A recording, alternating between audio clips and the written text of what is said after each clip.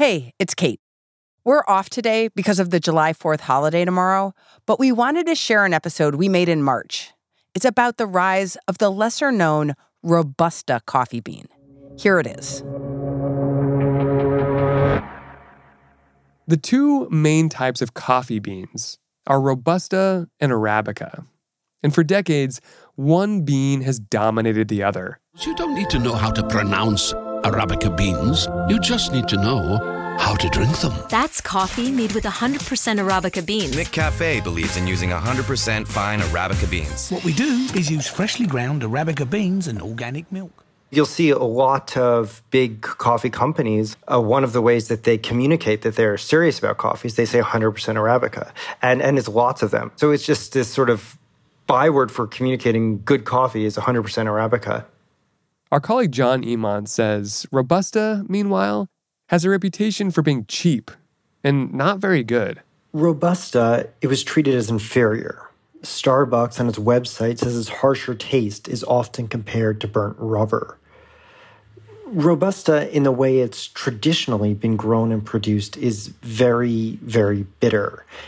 It tastes a bit like drinking... It tastes a bit like what I imagine fuel tastes like. It's intense. It's very intense. Burnt rubber. Fuel. It sounds kind of gross. But recently there's been a new movement of people who say Robusta has just been given a bad rap. They say that not only can Robusta be good, but that it can also grow better in an era of climate change. A lot of the young coffee geeks and the folks who are founding cafes today who say, actually, we think Robusta can be good.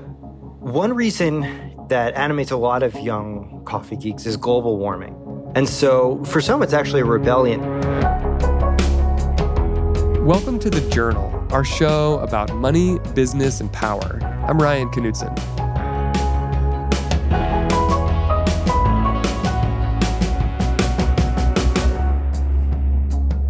Coming up on the show, the Robusta rebellion that's brewing in the coffee industry.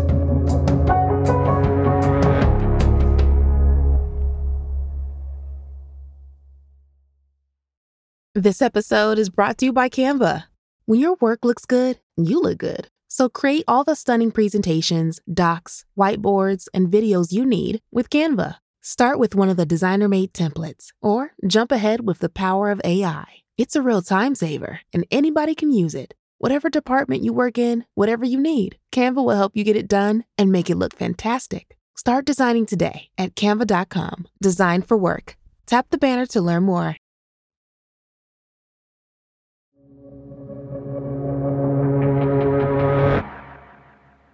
Are you a big coffee drinker? I am. I think almost everybody is. I'm not as snobby as some people. I wouldn't call myself a real expert or anything. But reporting this piece, I spoke to a lot of real coffee geeks, and I learned that I wasn't one, just through listening to them. One of the things John learned from all these conversations is that Arabica didn't always dominate Robusta. Its rise in the U.S. started a few decades ago.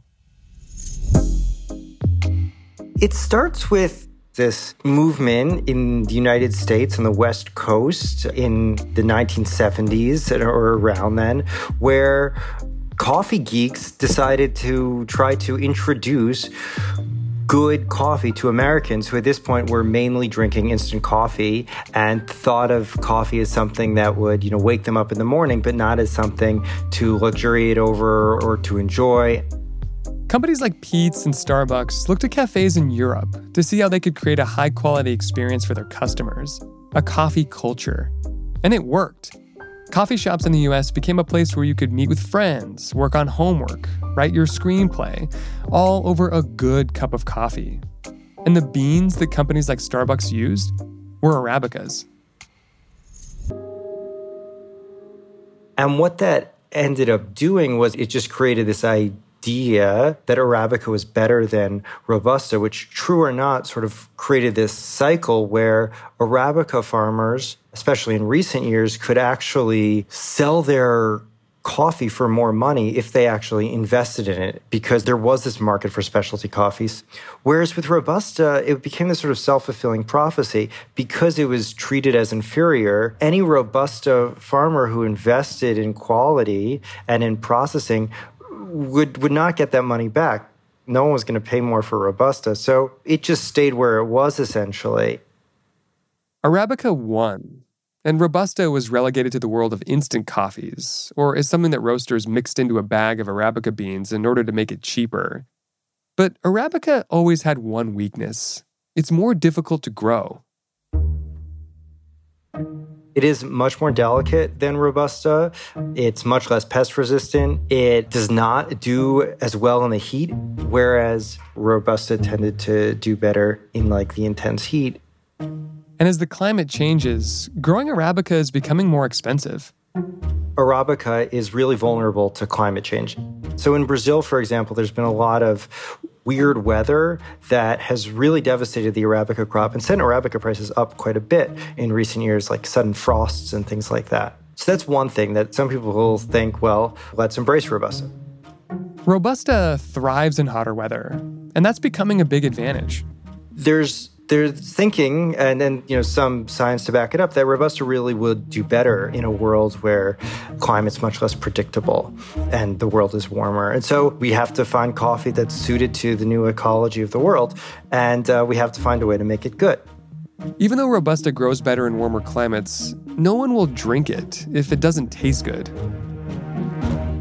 So that's why this is so revolutionary, is people saying, wait, but does it have to be like this? Does it have to taste like this? And when you say does it have to, is the idea that like if you grow the beans differently or more delicately, or you process them in a slightly different way, that you can actually make Robusta taste better?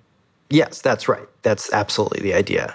And there's no question that that's true. There might be debate about how far you can go, but there's no question that you can make it better. One man who's been trying to make Robusta better is a farmer in India named Nishant Gurjar. I'm Nishant Gurjar, so I'm the managing partner of Kapi Royal and Seturaman Estate, and I'm a sixth-generation coffee grower. Nishant's farm has been in his family for more than 2 centuries, and when he took over the farm in the 1990s, he made a risky decision.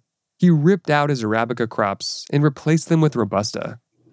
When you made this pivot from Arabica beans to Robusta beans back in the 90s, did anybody tell you that you were crazy at the time? A lot of people. Everyone thought that I had gone cuckoo. There was this young kid out of college and, he's ripping apart his family business and he's growing Robusta and, what's wrong with him and how's he going to sell it? It's crap coffee and all sorts of things, Arabica doesn't grow so well in humid areas, like where Nishant's farm is. Why did you think Robusta might be better? I said that, okay, fine, we can be average Arabica producers, which we were, or we can really up the ante and go totally different and go towards growing high-end specialty Robustas. I know it was swimming against the tide and people in 95, 96 didn't even know what Robusta was. Forget about specialty Robusta. Robusta was not even something which people would want to talk about. It's like I just potentially thought that, it's easier for me to go with a product which people don't know or are not aware.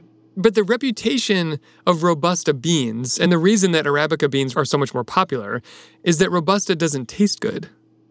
People will just grow up on this fallacy that Arabica is special and Robusta is bad. Yes, you do have very special Arabicas. I'm not trying to put down Arabica coffee. Arabicas do have some very unique characteristics and flavors. What I don't like is people talking about the fact saying that Arabica is good coffee, but Robusta is bad. Why can't people accept the fact that Robusta is good, Arabica is good? Taste it, give it a fair chance. If you like it, excellent. You don't like it, you don't like it. That's fine. After the break, I give Robusta a try.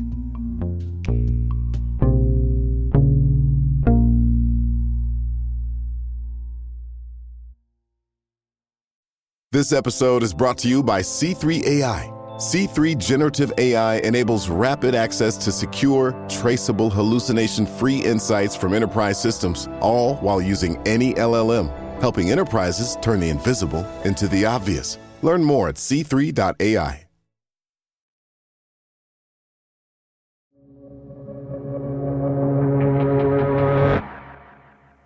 After all this talk of Robusta coffee, I decided to try and hunt down a cup for myself.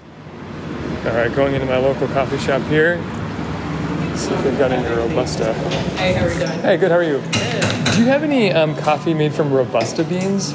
Oh, we don't. Yeah, no. I think they're all Arabica. Yeah. Arabica. I'm with the Wall Street Journal on the podcast. Robusta is still pretty hard to find. In fact, none of the handful of coffee shops I went to served it. And when I asked baristas about it, it didn't really seem like they liked it. Would you guys mind sharing your opinion as coffee aficionados about Robusta beans? Robusta? Yeah. It's because they're cheaper. Definitely a cheaper bean. Yeah. I feel like the flavor profile on them when you roast them too after is just not the same quality as like Arabica. Yeah, and there's something about it. It's like darker and more bitter. I'm not really into it. It is more bitter in my opinion. Yeah. What did you think of it when you tried it? Me? I don't like coffee. You don't like coffee and you work in a coffee shop? We have a lot of tea here too, by the way. Eventually, I found a bag of Robusta beans at a grocery store. It was made by Nguyen Coffee Supply, a coffee roaster in Brooklyn that makes high-end Robusta. The beans, look almost a little bit different. They look sort of rounder and a little bit lighter color. I brewed a cup with my trusty French press. Definitely has a much earthier smell to it, that's for sure.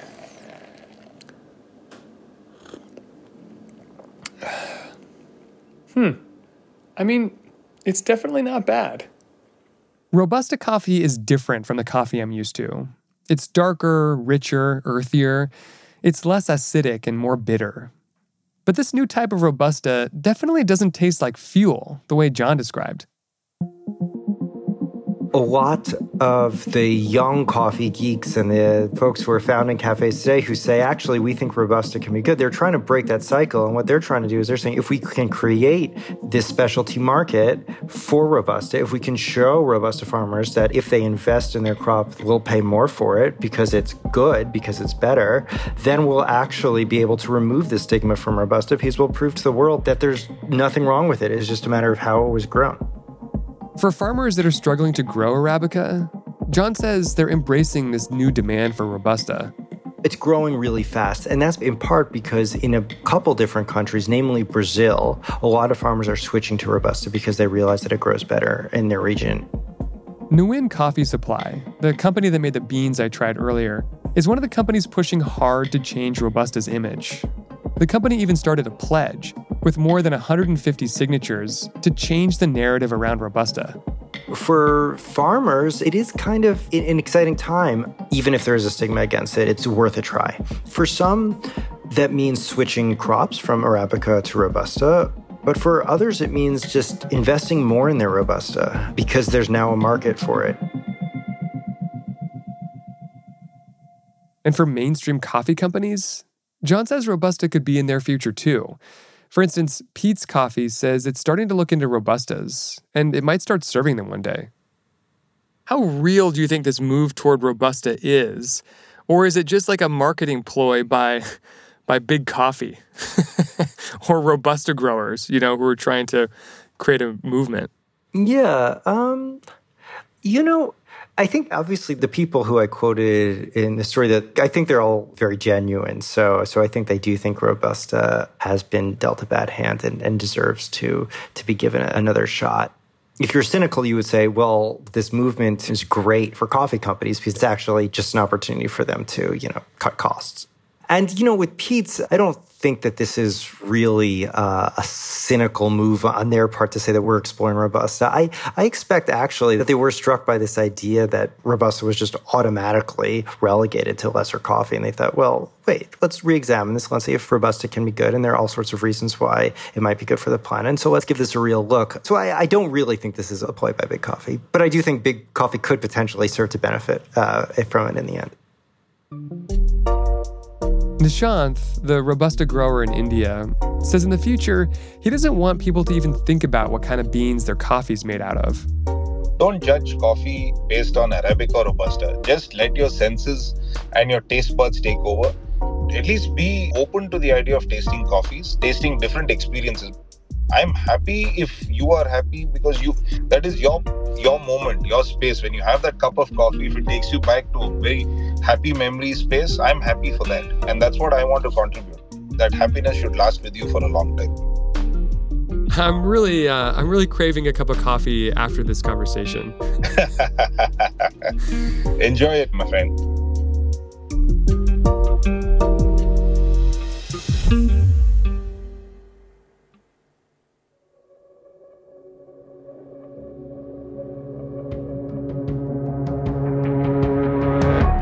This episode was originally published in March 2023. The Journal is a co-production of Gimlet and The Wall Street Journal. We'll be back on Wednesday with the first episode of our new series, With Great Power. It's about the rise of superhero movies. You won't want to miss it. Thanks for listening. See you then.